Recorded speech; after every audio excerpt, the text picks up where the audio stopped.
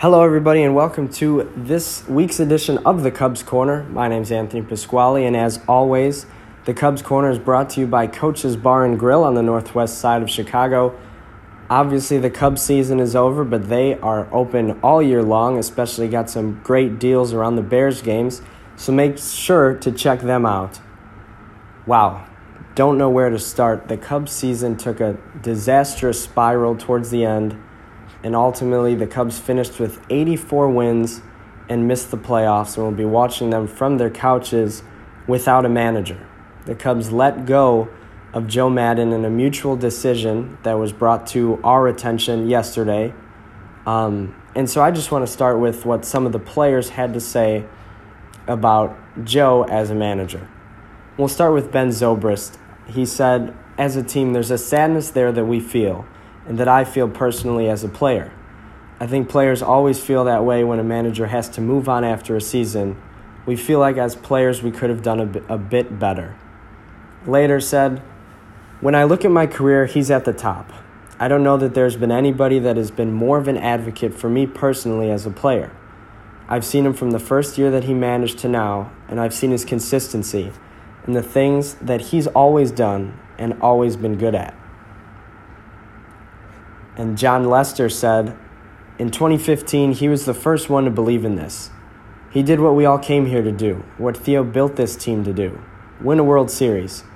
After 108 years, we won a World Series, so Joe should be revered as a legend here. He's probably one of the greatest, if not the greatest manager in Cubs history. I don't know the numbers on that, but I would put him up there without even knowing them. I think he should definitely be looked at that way. I think his time here should be looked at in a positive light all the way around. That's how I'm going to look at it. I have cherished the last 5 years playing for him, and this next chapter will be fun and exciting for all of us, including him. Joe the person is genuine. He cares about everybody in that clubhouse. That's from John Lester. Next, we'll hear from the 2016 NL MVP, Kris Bryant. He's always available to me, and that even if he might be on the other side somewhere else, he's always a phone call away. That's what Kris Bryant said about Joe Maddon. And that means a lot. That was his message to me after his 5 years here. He's always here. His door's always open, and I can talk to him about anything, and I did. Some of my favorite moments with him are just me and him sitting in his office, breaking down how I'm feeling or what I'm doing at that certain moment in time. And for him to tell me to keep doing that even though he's not going to be here, it means a lot for me. Anthony Rizzo was the only Cub that experienced life without Joe Maddon. And he said from losing 100 games to winning 100 plus, Joe has changed my life, changed my career, and I love him like a dad. When I talk to Joe, we're talking baseball, we're talking the game, we're talking situations, we're talking life. That's the best part. So you can go in and say, Joe, I had a couple of shots and a beer last night. And he'll say, good, just try to hit the middle one. Rizzo said that happened in 2015.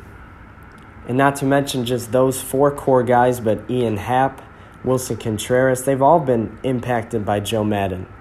You see him hug Wilson Contreras before games and do handshakes with Happ, give Rizzo a bear hug, always keep Bryant's spirits high. He was such a good manager for this team and came in at the exact right time. And next on this podcast, I know we have a busy week coming up. We're going to review the season, talk more on Joe, the potential replacements for Joe, and we're also going to talk to Dave Kaplan and Tony Andracki about the future of this Cubs team and a recap of the season. But for this episode, I want to keep it brief and give Joe a thank you letter of my own. Dear Joe Maddon, I'm personally very sad to hear that your run as Cubs manager is coming to an end.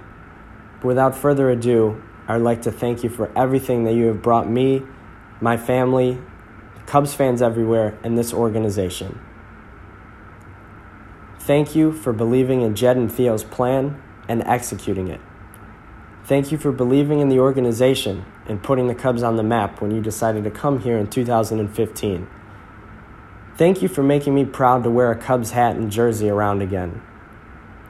Thanks for teaching young players to be themselves, letting Javi be Javi, teaching Willie how to be himself, and many other young prospects and turning them all into stars.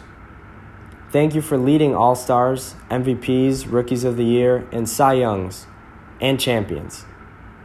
Thank you for your maddening decisions, allowing me to text my dad and say, "You'll never guess who's batting leadoff today," or "Guess who Joe put in right field." Thank you for your Maddenisms, like to never let the pressure exceed the pleasure, to embrace the target, to do simple better, to own it now, to respect 90, or to try not to suck. Thank you for not sucking. Thank you for establishing a winning culture. And thanks for the expectations of winning that ultimately led to you being let go. Thank you for making a 95-win season feel like a disappointment and an 84-win season feel like a failure. Thank you for 471 regular season wins. Thanks for 2 NL Central titles. Thanks for 3 straight NLCS appearances. Thanks for 4 straight playoff trips. Thanks for 19 playoff wins and 6 playoff series wins. Thank you for making flying the W a regular occurrence. Thanks for allowing the dreams of Cubs fans, alive and past, to come true. Thanks for letting my dad send a text to his siblings saying it's all over, we did it, on that November night in 2016. Thank you for that World Series ring. Thank you for breaking the curse. Thank you for ending the drought. Thanks for the banner that'll wave in right center field saying the Cubs are 2016 World Series champions. Thank you, Joe, for bringing us a World Series. Joe, your legacy will never be tarnished here in Chicago. And I wish you success wherever you go in the future, whether it's the Padres or the Angels or staying in Hazleton, Pennsylvania. Unless, of course, it's against the Cubs.